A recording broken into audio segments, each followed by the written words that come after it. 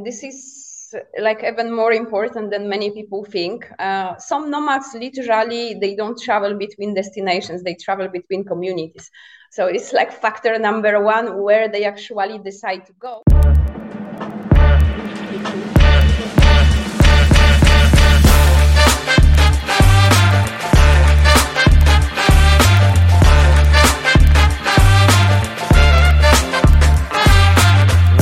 So thank you everyone for tuning in to Kanana show. For the new people, everyone that is first time, as you know, we are here to help nomad experts give tips, and every time we're hosting someone that is really into his first step of nomading or already been there for a while and can give us like kind of expert tips. So today with us we have special guest Anna. Please tell us a little bit about yourself. Introduce yourself. Yeah. So hello everybody. I'm Anna Maria. I'm originally from Poland, but I have been a nomad since 2017. I've been also a digital nomad ambassador. So I work remotely like long before COVID. I worked as a project manager in digital transformation projects. And then I also started to consult on remote work, and I also help like destinations and organizations to attract nomads and remote workers.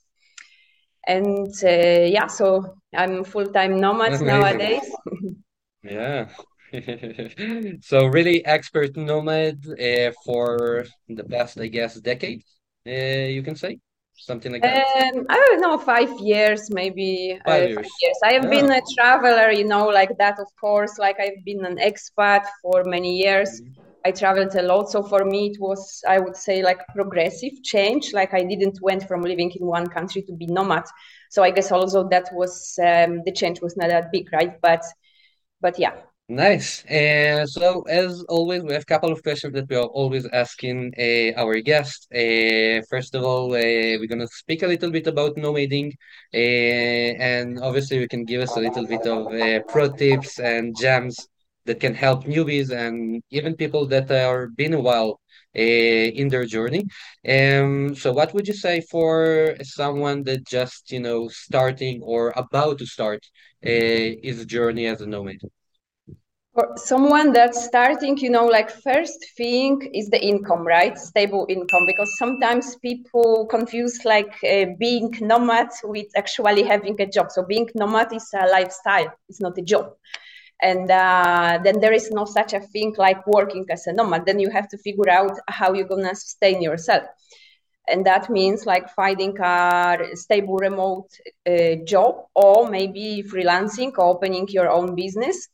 And actually in this order, because finding remote job is the easiest thing.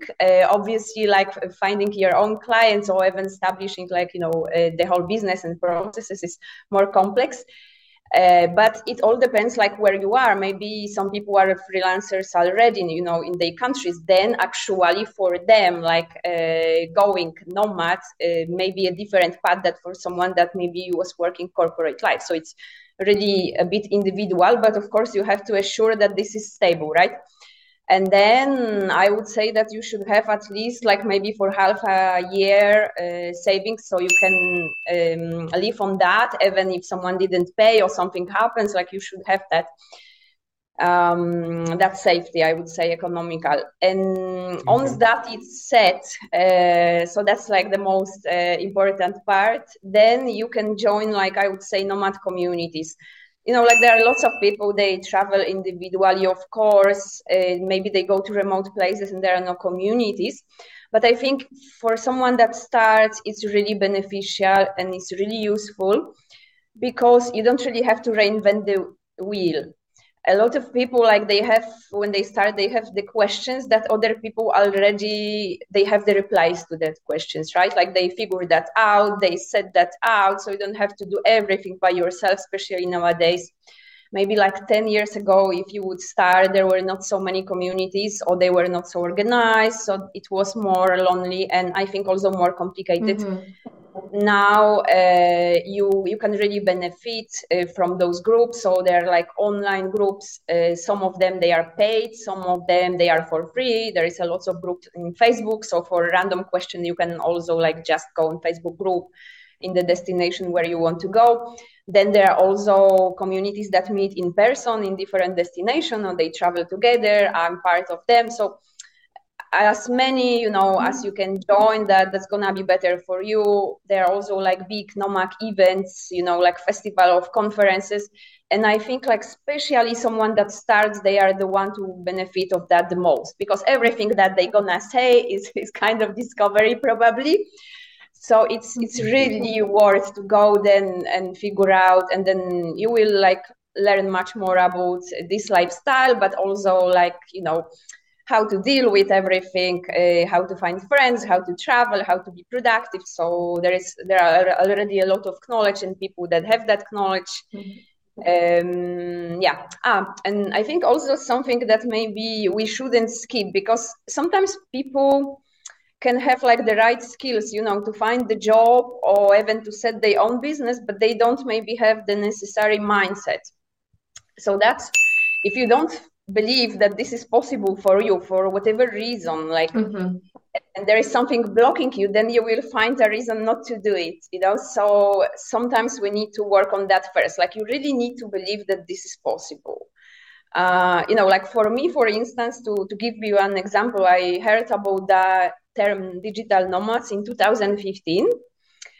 And 2015, so before COVID, there was no remote job, like no kind of job that you can still work for a company. So most of nomads by then, they were all there like programmers, maybe some designer, maybe someone writer, and maybe someone that had their own business and they could decide whatever they do. So very, I would say like 2-3 kind of jobs, and I didn't have any of those skills. So I just look at that and say like, so this looks awesome, but I just can't do it. I don't have any technical skills. I also don't know how to design. And I just, abandoned the whole idea. I didn't do anything like for 2 years, because I had that belief that this is only those people can be nomads, right? And then I moved to Lisbon, but I moved as an expat, so I was not even a nomad. And there just happened to be like the biggest nomad community in Lisbon that we have in Europe nowadays. So I just went to those meetup, and then suddenly there were like hundreds, sometimes maybe 150, 200 people on a meetup.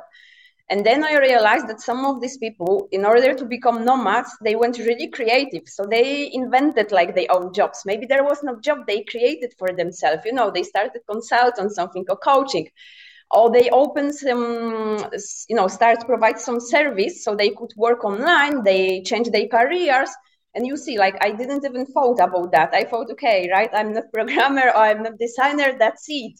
But that made me realize, okay, so this is actually possible, right? And from them, since that changed my mindset, then I started like more actively looking, okay, so how I can do that for myself, but from a different position, like really believing that this is possible. So it's just like a matter of when and how we start. So this step also might be critical, I think. All right.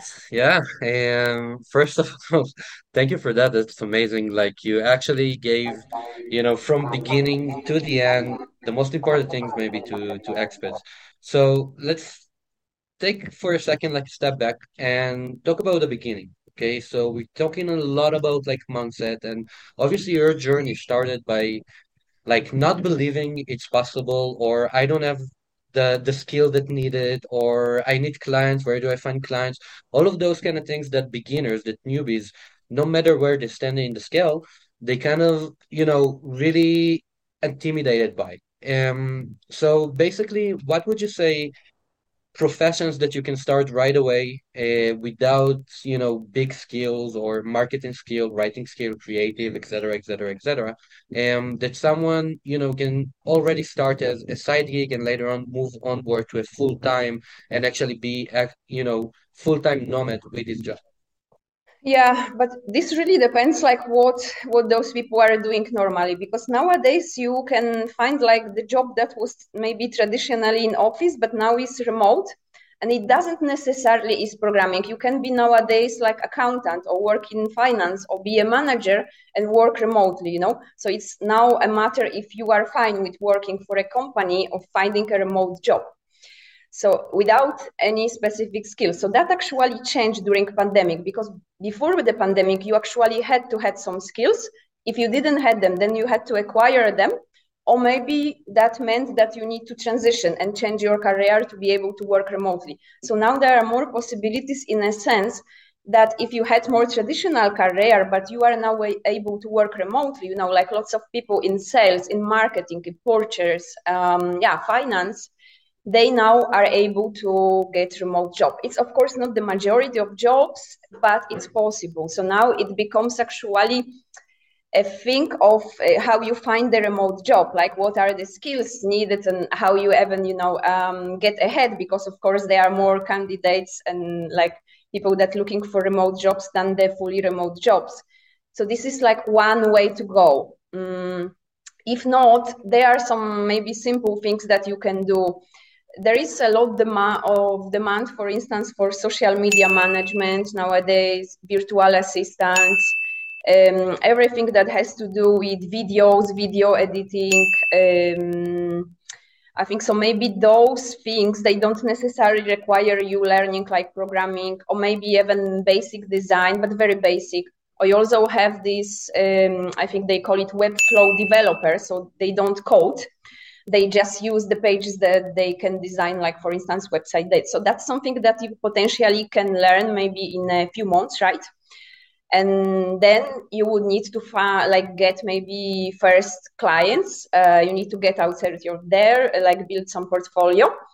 I would say like wait a little bit until you have some clients, then you start traveling. But that's also a way to go if you don't want to look for a remote job, right? So it really depends where you are. Like, do you already have some skills or at least some interest? Or maybe you have like already established career and you just want to continue, but you now will look for the fully remote job instead of the office job, right? So kind of make the adjustment to your career to work online. Yeah, that's amazing. And actually, in our agency, a lot of the people, a lot of the team members actually started from, working in an office or working in call centers and those kind of things, and moved fully online, like make the transition fully online. Christine here can actually relate. I can yes, definitely relate to relate. it. Yeah. For Yeah, me, you please need go to ahead, Kim. establish good communication skills when it comes to connecting to the client. And of course, I really agree with you, Anna. It is the mindset that you need to really motivate yourself Hmm. and learn extra skills along the way and really motivate yourself to be proactive learner. Yeah. Just keep on learning along the way. Yeah, yeah, I totally agree. All right. So for newbies, it's obviously a lot about mindset, a lot about believing. And this is like a big part of what we're doing that like we're talking with a lot of nomads, people that been around and just people that start their journey, just to give the inspiration. So what would you say, like give your sentence, your inspirational sentence to newbie, to someone that want to jump ahead and actually start his journey as a nomad? Well, so if they have any budget, it may be worth to work with some coach, like mindset coach or digital nomad coach or remote job coach. I coach people. They are amazing people, like my friends, they can coach. So that can be done, and that will, like figure out what's actually blocking you or how to speed that process. But if they don't have any budget, then again, communities, because just being around the people that already did that can be the step that you need.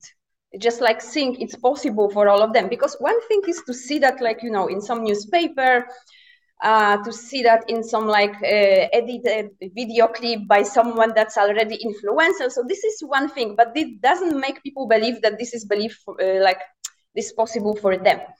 But when you already go and surround yourself, and if you can in person, you know, like these events, meetups, conferences, like workshop, whatever they do, and then you see that there is a lot of people, just people like you, that they started, you know, like they were maybe like 2 or 3 years ago, they were just in the office and they didn't see a way how to get out of there.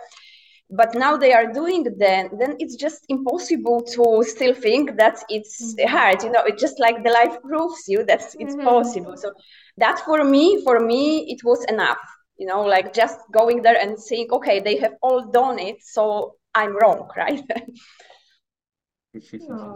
Yeah, absolutely. And now, obviously, like thinking about going back is something that is impossible to go back, like to an office life, 9 to 5, etc., etc. Um, all right. And Yeah, please go ahead, Tim. and you know what, Ben? Anna is actually like an inspiration to her company because she was the first one to work remotely and set as an example to be a digital nomad in her company. And her company right now is actually accepting and pushing remote work as well. So I'm really happy, Anna, for you to like you really took the Yeah, step. you've been the pioneer. You really, Yeah. yeah, she really Maybe, proved. yeah. That's something that people also would like to know, because nowadays at least half of people would like fully remote job. And when I'm saying fully remote, I don't just mean work from home, because a lot of those jobs, they just want work from home in one country, but they would like to travel. Actually, they want to have that freedom. But we only have like less than 10% nowadays, like opening that are fully remote. And I think it's even less because many of them are not really fully remote, but they advertise as such. So you see, there is big mismatch, right? Like so many people that want remote job, but so little fully remote positions. Like they are work from home, but then, you know, you can't really travel and go anywhere if you can just work in only in your country or in the country where you get the job. So it's completely different thing, despite that this big confusion, because everybody use now the term remote from UK, for instance, or remote from US. This is not remote. This is work from home. Remote means that I can go whenever I want. That's remote. And so because we have that mismatch, of course, it's better to get a job if you go that direction in a company that's remote first, because then you will need, you know, they already have the processes set, they are prepared, they have the right mindset, they don't have that many meetings, they think about time zone differences, so everything is already in place. So you just, you know, like one piece more, but something that's already worked. Now, that would be the best, but because there are not enough of those job openings, and maybe you can find something that you like as a job position, you are interested, or maybe you even have job already and you like it and you don't want to leave it, but you would like to be a nomad. So that's why we need to be also, I would say we have to lead that change, not only just like, you know, take something that's already fully remote, and if not, then I'm not there. But it's, you know, we have nothing to lose to also propose that if you, for instance, have the job, like if you can work remotely, and probably you will need to push, not just propose, right? So like present how that's gonna be done, you know, like small trial period first. And if not, then only then you need to start to look for something else. But I believe that there are companies that nobody challenged them, you know, they didn't need to think about that before, nobody else. Exactly. So they haven't advised as remote position because that was easier. They didn't have to figure out all these legal and compliance things. But if someone pushed, then they might be open. There is a possibility because this happened to me, right? That was, I think, 2018. So the company was not remote. It was in Ukraine, by the way. And they basically needed someone that, in that moment. And I just said like, oh, that looks like a nice job offer, but I'm not moving to Ukraine right now. So are you open to remote work? You know, it costed me nothing to ask. So a lot of people would say, but they're gonna say no, right? Well, so what do you have to lose, right? But they actually said, well, let's talk about it, right? So there is that, and that was 2018. So if that was possible then, now it's like 10 times more possible because they already It's heard much about more the open. concept. Yes. So Hmm. sometimes, if that may be because that amplifies your chances, right? You don't have to look only at fully remote positions, but also companies that, they might be open, and then you will be able to establish those conditions that satisfy you. Mm-hmm. And it's just like someone has to start, right? And someone has to show. Not everybody will be Mm-hmm. open, but you know some people might be open, and anyway, for them to be open, they have to be asked by enough candidates, That's like, can true. I work remotely? And then they start thinking who. Of course, like, also depends who is asking, right? So in order for you to have a good position in a negotiation, you have to be a strong candidate. So they have to Yeah. prefer you over someone that's local. How you get that?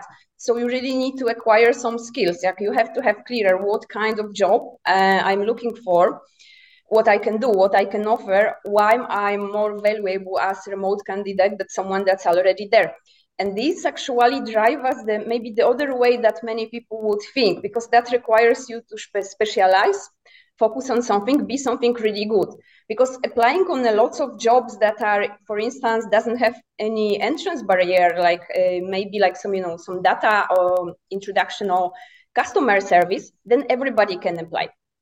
So it's very competitive and very hard to get that job, because literally everybody, and there is like no reason why they should choose you over someone else. But if you have already a career in management or in marketing, and you are good, and you have like a good portfolio, or you have the skills that not everybody has, maybe you speak some languages, not part of English, then your position is stronger. Then you are a better spot to say, Mm-hmm. like, I'm interested, I can do this and this and this for you, I can get you that result, but I would like to work remotely. That's a different conversation That's that true. me going on LinkedIn, because I also receive messages from people every day, DMs like, Madam, can you help me to find remote job? It doesn't work like that, because there is too many people, not enough remote jobs. So people will not hire you to make you a favor. You have to show them that you are better, and then it's on your side. Yeah, I totally agree. Like the market is really slow right now. Since the pandemic, a lot of people trying to get online jobs, trying to move, even to, adjust that career. But not only, I saw a lot of people opening their second career, starting as a teacher or starting as something educational, and move fully to be a tutor online or to teach language. A lot of, creative things that you can do that's really in line with the way that you want to live, the way you choose to live. So the world, I think, really open a lot of offices, a lot of corporate even, understand that the remote is actually saving a lot of money to the company. So why not? Why not? And I really like your attitude about like, go ahead and try. You have nothing to lose. Go ahead, be pushy, make a plan, present it. Don't come to your boss and just hey, I want to work remote. That's it. Yes or no. If not, I'm leaving. No, this is not a way. You actually need to communicate.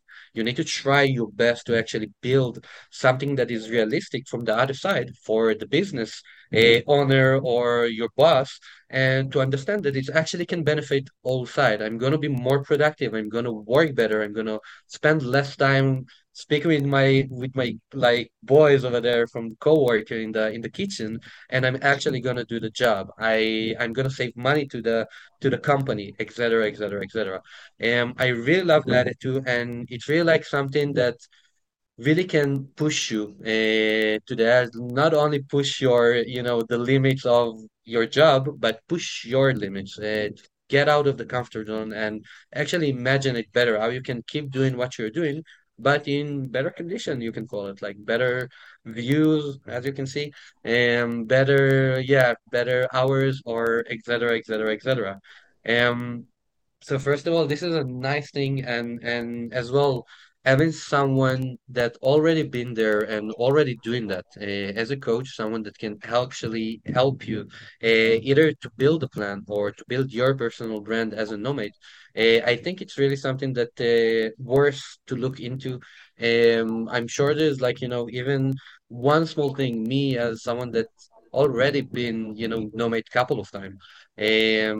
Still like a lot of things are, I'm always learning new things. I'm always like learn new hacks and stuff like that, or new mindsets of people that I totally, if I was like 5 years ago, I totally would apply it and probably cut a little bit of my time as not a nomad.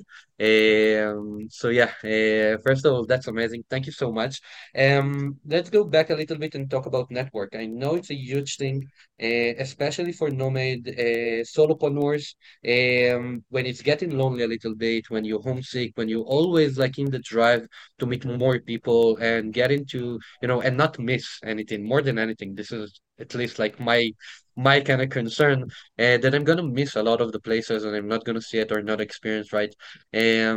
So tell us about your networks, your personal ones, and even like things that you, I don't know, recommend for beginners and people that are a little bit more deep in the journey. Yeah, so like again, communities, right? Because, and this is like even more important than many people think. Some nomads literally, they don't travel between destinations, they travel between communities.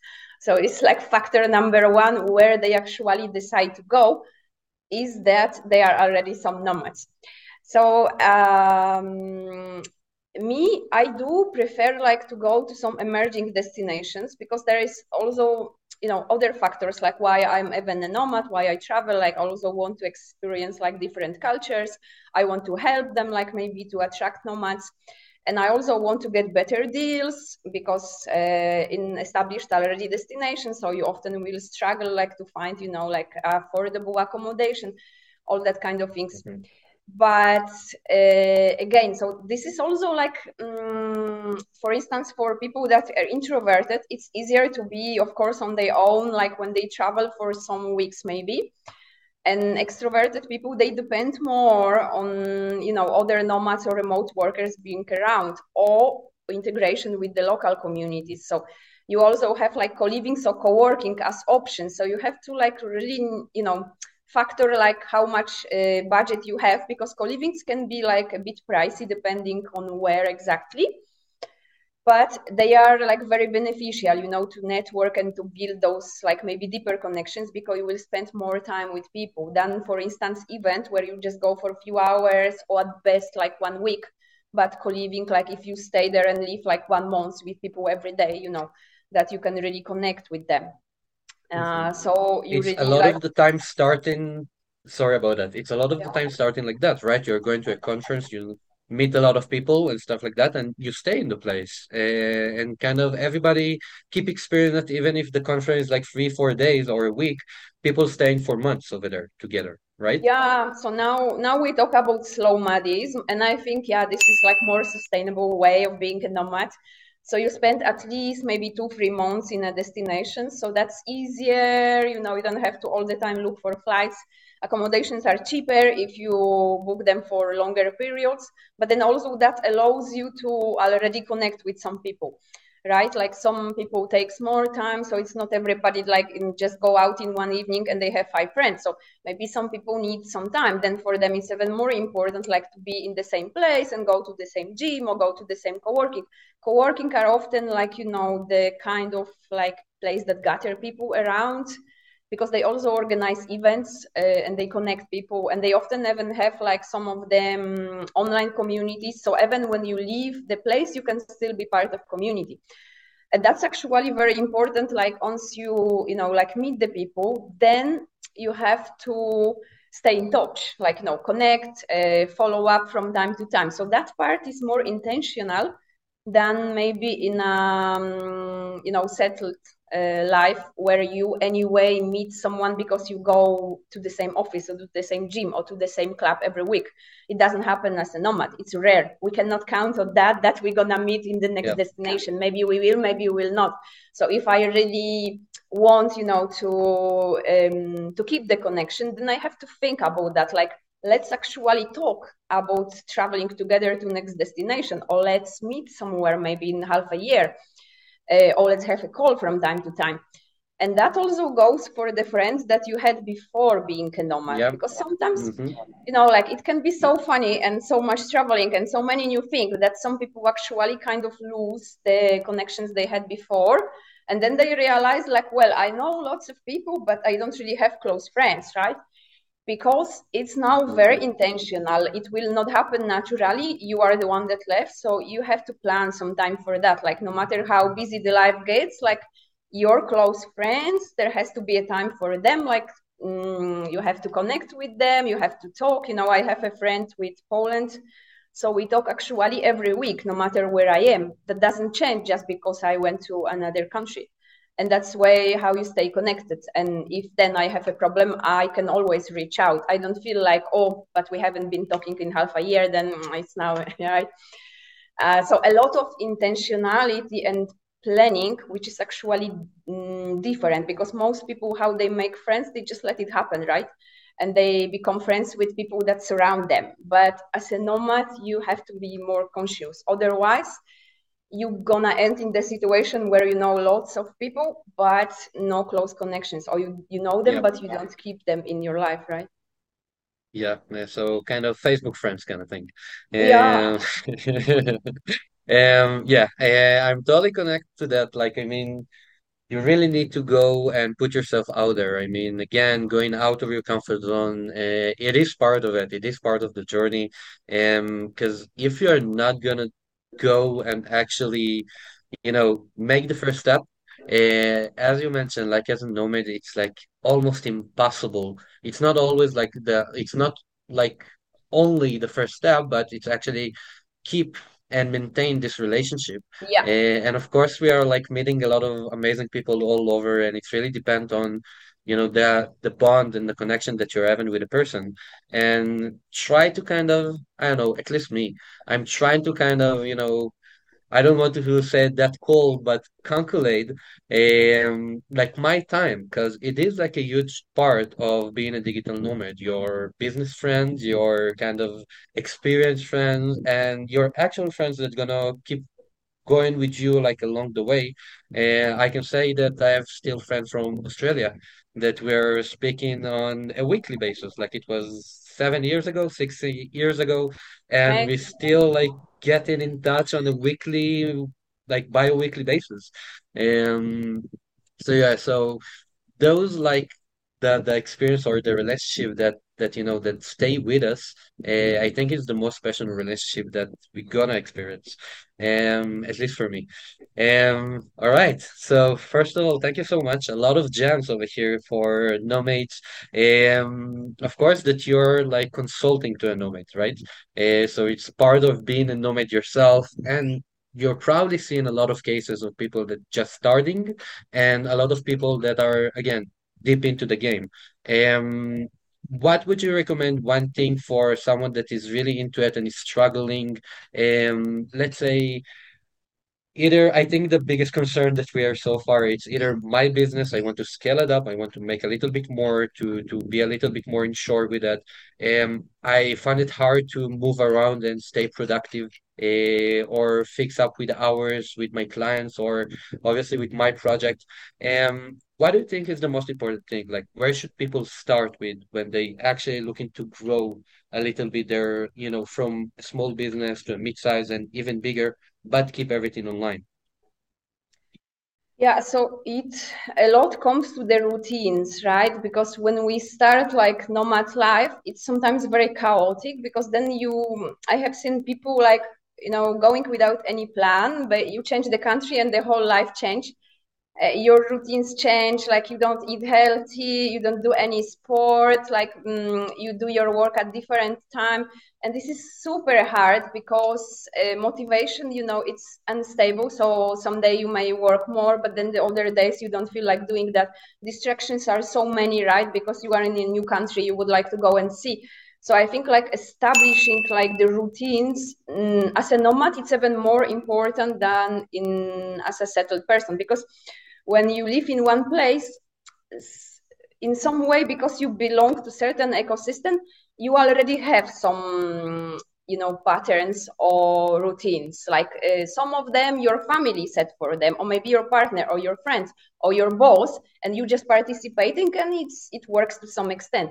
When like leave the whole ecosystem and you go to another country, so you have to do that all yourself, right? Like being productive, taking care of the work or business area, then like your health personal area, and then the social one, which were like the big three that you really need to think about it. And the productive one, the business, it relies a lot about having like the structure and the routine. So you can change the country, but your routine should stay the same. Like you work within these hours, like you should find like the time to exercise. You should eat healthy no matter what. And it also may help like to have a group for some accountability. So if you go to, for some people, for instance, going to co-working hubs because they feel like more productive there and they feel like surrounded by other people that works there, right? And they can also maybe even network and meet someone that actually will help them with their business. So that may work great. But some older people, they actually more productive when they are alone at home and nobody distracts them. So it also comes to knowing yourself. But whatever you find, you have to keep them. And then like, processes, automation of the things, that you don't have to do everything. For scaling the business, hiring the right people, right? Because a lot of people, they try to do everything by themselves. But then eventually the time is limited, and you may be actually good at some things but not so great at others, and you spend hours, like some people, they do social media by themselves, but they also write copy by themselves, and then they go to Canva and they try to design their own website, which is perfectly possible, but that it takes a lot of time because you are not expert on that. Not always it's so great. And the problem with that you are not working in your genius zone. Maybe actually, you want to coach people, or you want to program, or you want, to write, but then you are doing all of the other things, which you are not necessarily excellent at, but you are wasting the time that you could actually be doing what you really great, because eventually doing more of what you really good is, and doing less of what you are not so good, and delegating that, or hiring other people for that. And hiring doesn't even mean just like for a few hours for something. It doesn't even has to be big decision like I need to hire someone, or I don't have the budget. You just assign for a few hours, and then you focus on what's more important, and you keep to your plan and your routine. And then again, I think scaling a business is actually tricky, because not even everybody is ready. Like you may be, good at some service, but you might not necessarily have the business skills, right? Like depends where you come from. A lot of people, like, designers or programmers or marketing people, they have like skills that are in demand. But if you want to build a small agency, then a new set of skills is actually necessary, like the project management, the communication, how to deal with clients, accounting. So all that, again, like the basics you can learn, or you can decide what you need to learn. If not, then you have to outsource or get some people to help you. There are also like, lots of workshops in Nomad communities about that exactly, like how to set the business or how to scale, or what to do if you have a specific problem. So you can sometimes, even without big budget, like, maybe you provide something for someone and they provide you back what you need. You can like find help in support, but scaling will be a lot about that, like, organizing and focusing on what's really important, setting like the right processes, acquiring like the skills for actually business management, not just selling your product. and then getting the people on board, like once you have some budget for that, like getting the right people. Beautiful. Alrighty. Yes, it's not easy. A little bit intimidating, but again, if you're doing it like smart or you're doing the right way with the right support, I'm sure that, everyone, I mean, again, it's really depend on what you want to achieve, because a lot of the people that I meet, and especially the creative one, that coming from creative, don't actually want to scale up. They're good with something that is really solid and really good for themselves. They don't need the trouble, the headache. But the ones that actually do, it's better to do it organized. It's better to do it with the right support. If it's someone Yeah. that can help you on the business side or just mindset, because it's a lot about that as well. And obviously, business plan is always good. I That's actually what. touch an important topic here, that there is now also a concept like lifestyle business, right? So, Hmm. and then there are those people that actually they have enough clients or income, but they don't necessarily want to grow and make a company out of that. Maybe they are one person, or sometimes they're like one person, but they have some help, maybe one or two people, or they outsource some things, but mostly they deal with everything by themselves. Yep. And then, I mean, of course, like if you got to that point that you can already live out of that and it's stable, right? And it's stable over time. Then it's a personal decision, because growing also will require more of your time, at least at the beginning, maybe like for a few years, at least I think 2-3 years minimum, it will require more of your time. So, but it also can provide more income. So then it's a very personal decision if it's worth, right? If that effort is worth. But like having a lifestyle business, which is like, some coaches or consultants, like they just like one person business, but like enough and serving their life. And then we have like this concept also like lifestyle design, right?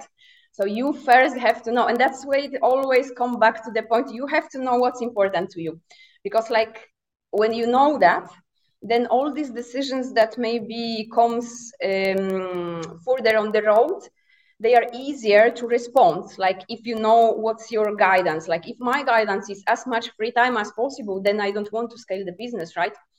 But if my guidance maybe is actually impact, and helping more people, maybe I do, right? Because maybe I want to grow and maybe I want to be more known. So it To depends affect more people. what Yeah. matters. Yeah, I'm totally with you.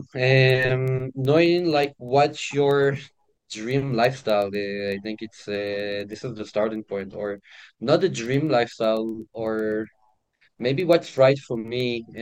Even if like it's pushed me a little bit out of the comfort zone, push me a little bit for that. All right. Love the point of view. All right. Let's talk a little bit about how is it to be a nomad. First of all, let's start. Let's take another step back and talk about you as a nomad. How is it to be a nomad yourself? Like what is your routine? The things that are really important in your day to day. And obviously, tell us a little bit more about your coaching program and everything that you're actually doing. Well, so for me, it's really, really important, like to keep the balance between like the work time and personal one. And that means that like, once you, for instance, it's like 4 or 5, then it's personal time. And if you haven't finished, then you finish next day. Like you don't stay until 8 or 9, because you haven't, left the office to be close at home, especially that I work alone at home. So then getting out after the work is even more important. And then it's like, yeah, afternoons, I like to engage like in some sport or dance activities, and evenings like some social life meetups.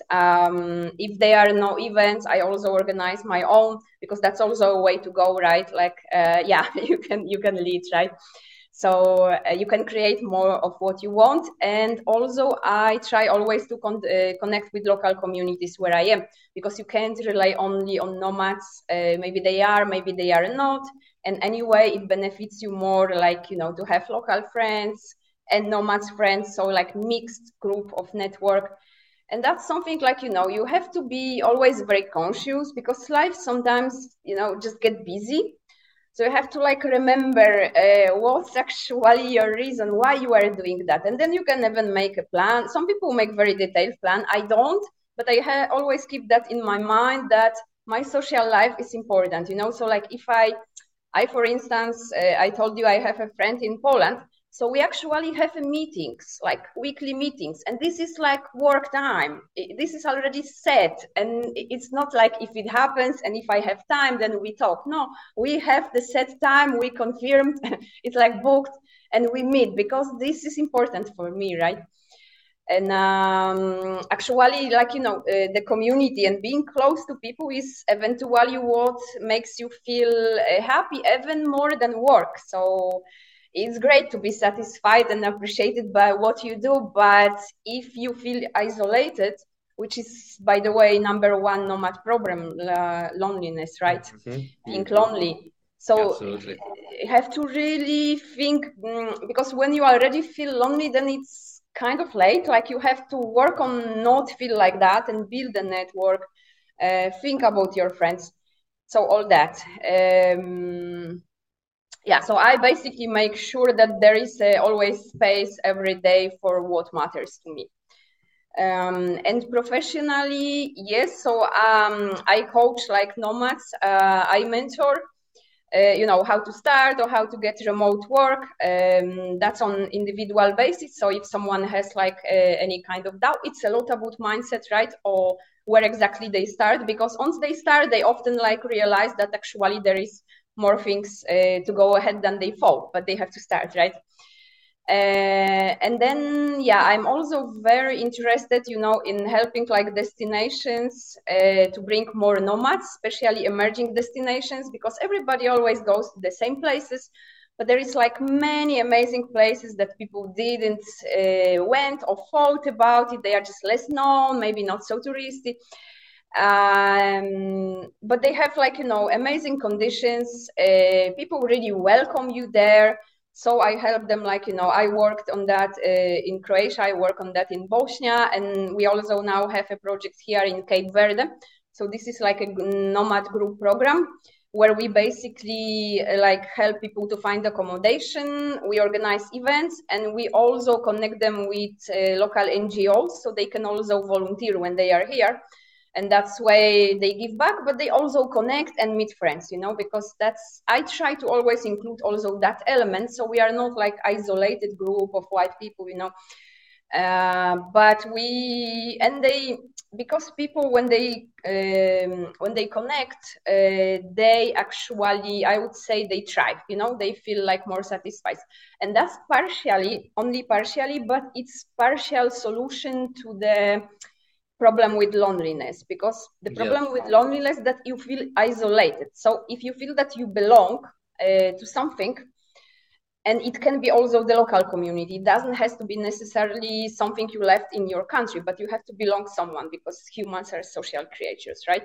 And if you feel that you are doing something, like maybe some small acts that make someone else's life better, then traveling also becomes more meaningful. So we are also trying people to help with that. And when I coach the destination, I also focus on that, because they don't even think that's something important, like connect them with local communities, give them possibilities to meet them, to do something together, or give back, or, maybe even network, or some people haven't found clients like that, because they just or service providers, you are nomading somewhere, you meet people and say like, well, so actually I need a website, and there you have like people, right? And often that's great prices, because you're in different destinations, so all that. Absolutely. All right, beautiful. So it's really intriguing, like really something special that you're doing, especially with NGO, especially with like connecting to the community and help as much as possible. And this is something really nice because I really do feel that it's connecting to the culture of the place. You always want to go. It's not only about land, it's not only about view, it's not only about attraction, it's about the people a lot of the time. So over here, I really, when we came to Atitlan, to San Pedro, we started 1 week in, the high place, the tourist place and stuff like that. really didn't like it. It's not my kind of vibe. I couldn't like concentrate. I couldn't work. I couldn't like do anything. And then we moved to the other part, which is like much more local, and it's like local community only. And barely you're gonna see furniture over here. And over here it's much like relaxed. Like you really feel it. I'm speaking much more Spanish than I used to. I used to speak only English. Now I'm actually getting better. So it's like giving you something that's giving like different motivation. And I totally like with the idea of connecting to the culture and try to do something good. Because there's like they're so nice to kind of have us in this place. This is what I think, at least. Tolerate a lot of the Western kind of, things that we're doing. So why not giving back? Why not to actually try to help and to do something good for someone that is completely a stranger? Um, so yeah, so I totally love that. Let's jump into Cape Verde. You mentioned it, and tell us what you're actually doing that, and how is it to as an actual like home destination. Yeah, so I'm currently in Cape Verde. I spend the winter here, and we have the project with Nomad, which is, by the way, one of Nomad communities that people that are new can join. The community is for free, but some events, if you want to attend, then you pay something accordingly. So we have a program here that I mentioned, and we basically trying like to bring more nomads here. That's emerging nomad destination, and also like make them feel connected, yeah, and enjoy the experience. So it's yeah, it's quite a new thing because it only started like last year. At the beginning it's lots of work because people often go to the established destination, like people always go to the same places, like where are most nomads now. It's like yeah, Thailand, Indonesia, and maybe Mexico, and then next winter they also go there. But I believe because we also became nomads, many of us, because we wanted to see something else, like, oh, we wanted something more out of life. So I think, like, also a little bit, I for sure have that, but I think many people have that. They just sometimes maybe a bit afraid, like, that's actually adventure spirit, like, so let's try something new as long as we can work there. So there are like those two big factors, like that people need to be sure they can do their work if they go somewhere else. Maybe this is Africa, like, so many people are a bit afraid, oh, will the internet work? And then another factor is like, are there other nomads? As always, like, will I be alone if I go there? So like always when you want to attract the nomads, you have to make sure that they know that those conditions are met, and like, yeah, we're not gonna be alone. We have, like, the group for you. We're gonna connect you with local people, because that's also a way, like, when you're only starting and there is no like hundreds of nomads yet, so you can organize events like together with people that maybe moved here, like expats, also local people, and then nomads, and then you can get a bigger group, but also like more interesting group. I think that's why, right? Because then you have like interesting mix of people and backgrounds, and you don't necessarily need like 200 of nomads to go somewhere to make to give them an amazing experience. Yeah. So how many people are you guys in Cape Verde? Sorry. Like in our group, maybe like 15 or 20, but that's only the ones that I know and connected to us. But there are also nomads that came individually, people that work remotely, don't identify as nomads, and they came by themselves. That we don't really know how many. But right now Cape Verde is full because it's carnival here, so it's like very difficult. In February there are no more accommodations because also like a lot of tourists, but also because Cape Verdeans particularly, a lot of them lives actually abroad, so maybe even more of them lives abroad than in their countries, but they often come back, so then they also travel a lot. There is like a lot of migration, and especially where we are in Mindelo, where they have like amazing carnival, so right now it's really full of people. All right. Yeah, sounds fun. Sounds fun. Carnival, it's always good. Um, Tell me how you actually picked Cape Verde, like how you find the destination. Well, actually, by my network. So again, example why it's good to connect, right? Because I'm a friend with Gonzalo Hall. That so he is actually a nomad leader, and I don't know if you ever heard, but he actually created like the nomad village in Madeira in Portugal, and Oh that's wow. yeah, the concept is quite actually known because then lots of newspapers wrote about it, so it's like it happened during pandemic time, and there were no tourists, people were not traveling, but nomad still has to live somewhere because that's our life, right? So it's not just like traveling. So then in those time he actually opened and created that, and then the idea came that we can actually scale that concept and do that in other places, right? And he started actually here in Cape Verde, and then I joined, and now we are collaborating on bringing more people. And then he also has like the concept also the same for Brazil. So it's like bringing people in group and then providing and preparing the whole ecosystem by when they come, and then you are basically like in a nomad village. Yeah, but yeah, Right, building a beauty. village takes time, right? Absolutely.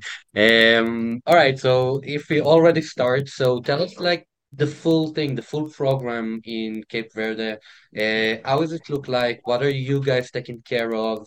And tell us a little bit more so we can actually have a link over here on the screen later on, for people that actually interesting as well. Yeah, so it's we basically like you make sure to find accommodations for people. So they kind of book like a program that's everything is included. So it's accommodation, co-working, like the events that I organize. I connect them whenever they need. And yeah, and then if they have like any questions, we also support them like about visas or whatever they need to do. So it's easier for them to come, because maybe like traveling from one European country to other is easier. You don't really have to do much, right? But when it comes to going to Africa, a lot of people, they are, like Not they want, sure. yeah, Yeah. and the fact that there is already group and they can trust someone and someone takes care of them, so that makes easier for some people, because they, especially because you have to work eventually, right? So you need to rely that other nomads are already there and they tested the infrastructure, that things are working, also that you are safe there, and then again that you are not lonely, big factor. Hmm. So that's, Of yeah. course. So people just you finding like houses and people I don't know coming and renting or everybody living in the same place kind of thing. Some people, there are like some places that like studios that are in the same buildings, for instance, but then there are some rooms or some studios in another building, because we don't really have here like the place where everybody could stay together. Hmm. Yeah, accommodation can be actually quite difficult to find in Africa sometimes. Yeah. In general, I think this is like the number one thing as well that concerns traveler, like not only travelers, especially nomads and experts that gonna stay for a while. So when we came here, we actually didn't know how this place looking like. We kind of gamble on the place.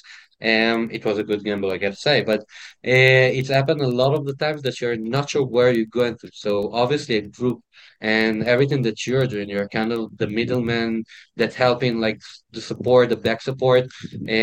That's actually great idea, great thing that you're doing.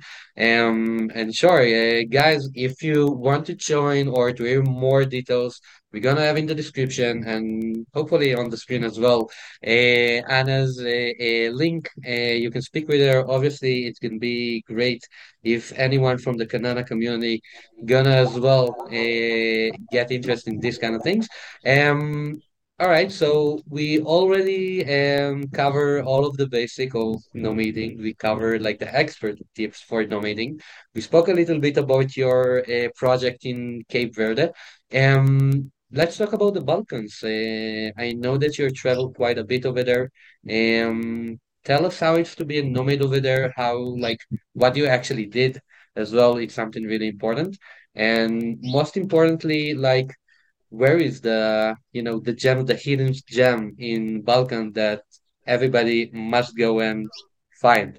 Yeah, so it's the hidden gem. It's again depends like what you like. A lot of people actually like Croatia because they have amazing coastline. They have lots of islands, so you can do sailing there. Then depends like a lot of people go to Split, but then other people go to Zagreb because it's more like city. Zagreb, for instance, has much more offer during the whole year, and Split is more seasonal. Then I also loved Montenegro. Montenegro for me might be like, if we only talked about beauty, might be the most beautiful country in Europe. It's really amazing. Like the nature is outstanding. So then you have like Yeah, it's very more different nature location. yes, yes, and you could do like kind of road trips that would be really interesting around that coastline, or you could do also maybe boat trip around the coastline. So think that it's the same coastline, the Croatia that Italy has. So the Italian one is very known, but the Croatian one is less known. And then if you go south, which is Albanian, which is again the same sea, right? So then it's like nobody knows there, and people pay like way more money to go to Italy to actually be on the same sea, just on other side. So Balkans are kind of underestimated in general. I was actually in October, I think, on a project also in Bosnia and Herzegovina. That was like a pilot program for digital nomads because they only started now and they want to attract more nomads. So we were like, giving feedback and checking the infrastructure and also like experiences what they already have and how it would be for nomads. So that's really Bosnia is very underestimated because I was particularly in Mostar, so it's amazing town, like very beautiful, a lot of things to do, very affordable, and also very good base. Like for instance, if you stay for a few months in Balkans, then you could have like base there and travel to some other countries. Even to the coastline, it's very close because it's maybe in 2 hours actually on the coastline. So Balkans really, and Albania, like Tirana is actually also a place to be, but depends, like because Tirana is a bigger city. So then again, like, do you like to be in a city or do you like to be in a smaller town?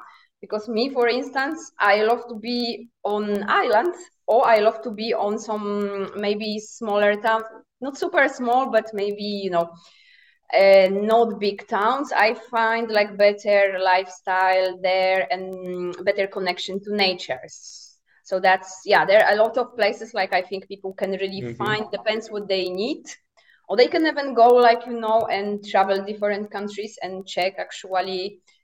But it will be generally Balkan countries, they are much more affordable than like everybody goes to Portugal or Spain. That's kind of a thing.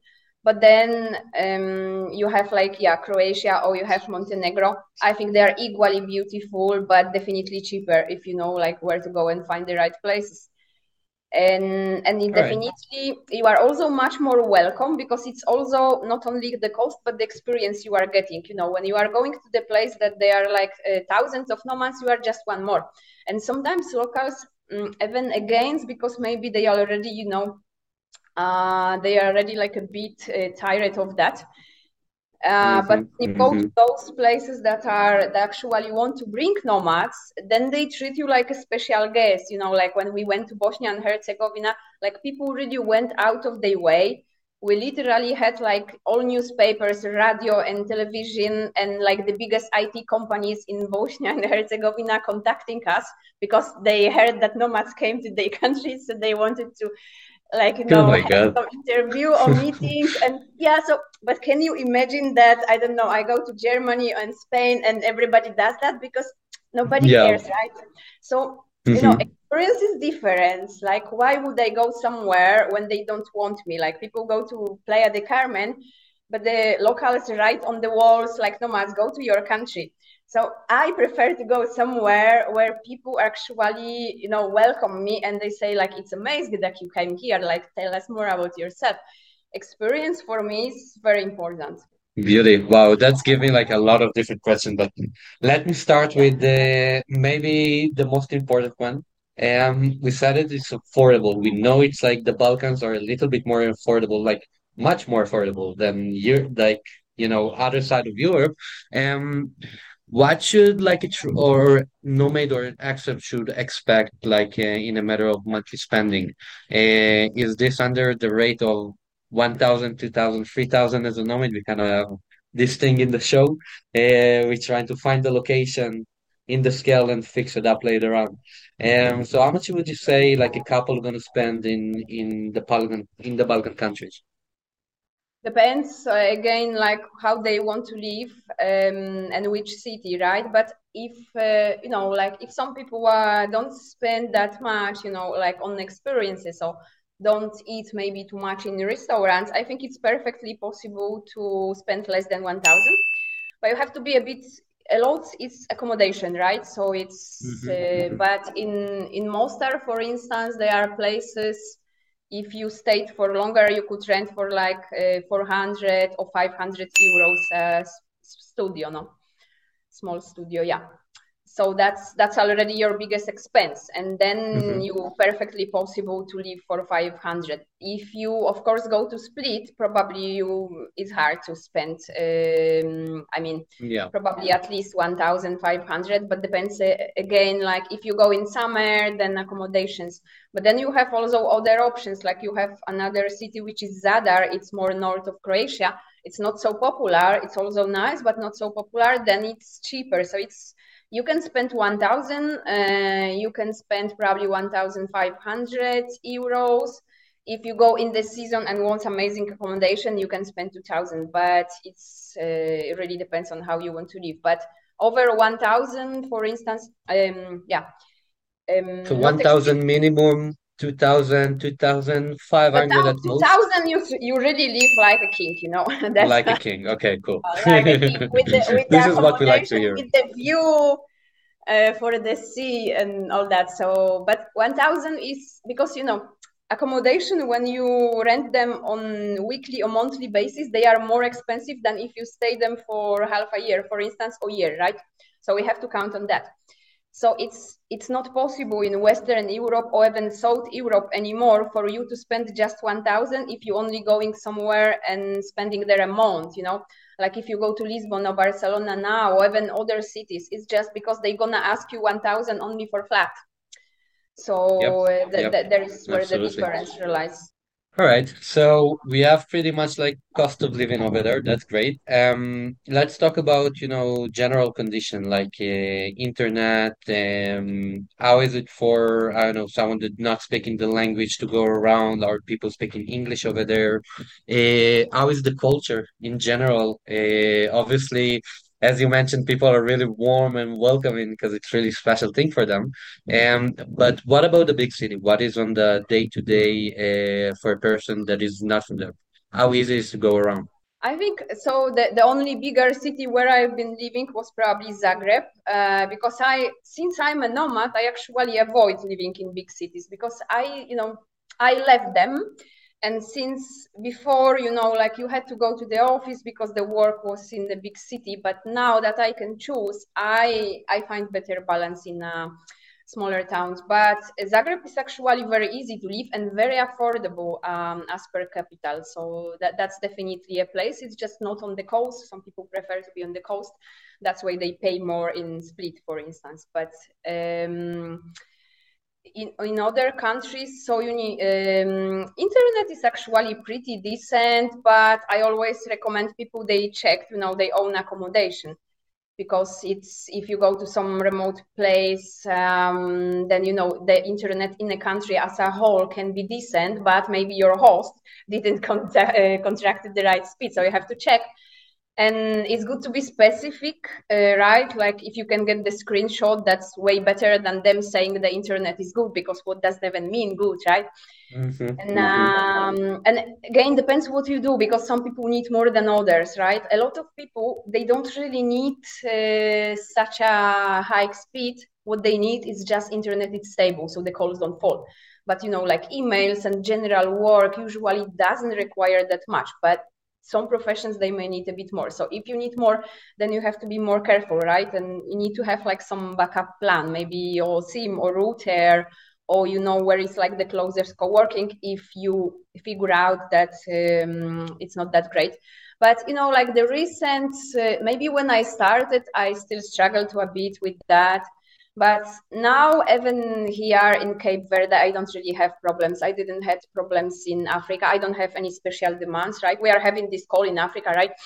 It didn't fall so far. So I don't think it's a big barrier anymore. Perhaps very underdeveloped countries, but they are not even in Europe, those kind of countries. So internet, it's stopped being a barrier, but you of course should double check, you know, especially for important meetings or things with the accommodation provider.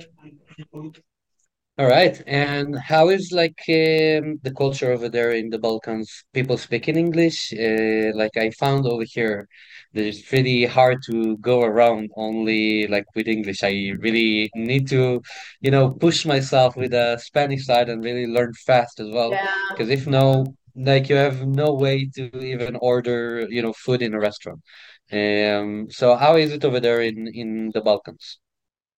So I think, yeah, again, depends a bit where, but Croatian and Bosnians, they speak quite a good English, so that's great. I think Slovenia, some people include, or in Romania, they speak some English. Where I found the bigger difficulty was actually Albania, they don't. Then some of them actually you may manage with some Italian in Albania, if you happen to know that. But English is more of a challenge. Yeah, Montenegro, they also speak some English, so that's, yeah. It's probably, always useful if you knew any Slavic language, then you could understand a bit. I'm actually Polish, so even if Croatian is different thing, but, sometimes I understand some things. So it's also helps. So if someone speaks, for instance, Russian, or Czech, that's also be some hint. But language sometimes can be a barrier, of course, like depending where we are or who is coming, right? Then again, it's when there is a language barrier, then we need more intermediaries, right? Because we can't do everything ourselves. So then, for instance, some countries, Croatia has actually Digital Nomad Association Croatia, which is actually NGO that nomads can contact and, like make questions about visas or accommodations or meetups or things like that.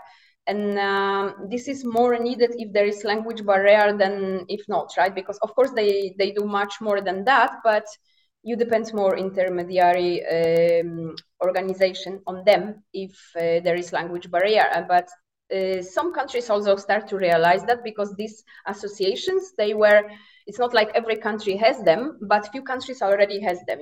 That was 2 years ago, there was no such a thing. So Portugal also has now one, so I think a lot of the countries like turning that way, especially now when a lot of them start to offer nomad visas as well. I heard a couple of countries in Europe are actually planning to do that. Spain actually planning to do it over 2023. I know that Greece already started something. I'm not 100% sure about it, but I know that is really in the process. So this is amazing. Like the visa is a big barrier, like a big barrier as well. Either if you're coming for a couple of months and you need to do the visa run, the famous visa run, or to find a solution that is not like the easiest, or let's say you don't actually want to do that. So nomad visa, how much do you think it's going to change the way people actually treating right now to this problem? Visas, yeah, well, obviously they are necessary because some people have, weaker passports than others. So then of course depends where you go. And then also some people wants to stay longer, and maybe the tourist visa only gives them 1 month, or maybe at best 3 months. So then if they have that option, it's great. But a lot of these visas, they are still very restrictive in a sense that either you have to have a high income, or it's quite difficult to get them. It's like long process, and maybe not very well thought for nomads, because some of them, for instance, ask you like, some proofs. Where do you live? I think like criminal background. And so if this, for instance, like I wouldn't even know as a nomad where to look for that. Like, where do I ask for criminal background, right? This, like, I'm not even living anymore in my country. Where do I go? So this is a lot of hassle in many cases. So as long as many nomads can avoid these visas, they don't ask for them unless it's like very necessary. But it's also important to mention that visa is also being used as a marketing tool. Yeah. So it's because people think only like, because they want to bring nomads or remote workers, but actually it's especially well worked for the countries that were, pioneers in that. Croatia, I think, was actually the second one in Europe, because only Estonia had that. But it went really big because of that, because everybody started talking about that country as a nomad destination. So even if you then they don't have, like, I don't know, many thousands of people applying for the visa, but it still creates a halo effect or marketing effect, because people start to think, they write in newspaper about visas. So many countries treat that as a tool to show the world that they are actually working on that and that they are trying to bring people. Even if not necessarily so many people applies, it still built awareness about the destination as a nomad. And then I guess some of those visas, they actually filter people, right? Because then actually they're not really for all the nomads, but maybe for investors or actually remote workers or people in certain situations that actually want to move there and change tax residency. And for many people, they are still not available in this way, because, like, we are talking about someone that starts freelancing and got few clients. They're not gonna get many of those visas because you cannot prove your income, right? So but it's good that they are there. It's more options. Also more people talk about that. People also push back and they say, like, you need to create another visa or different visa, and countries try actually to compete nowadays. So then it's also a factor that maybe some of them, because of the competition, will create like a better product next time, because when you were the first one, like, you could put whatever conditions you wanted because you were the first one, right? And that was already a big thing. I totally agree with you. Yeah. All right. Yeah. The struggle, and I think it's gonna take us like few more years to digest the new situation that kind of the pandemic dragged into the world.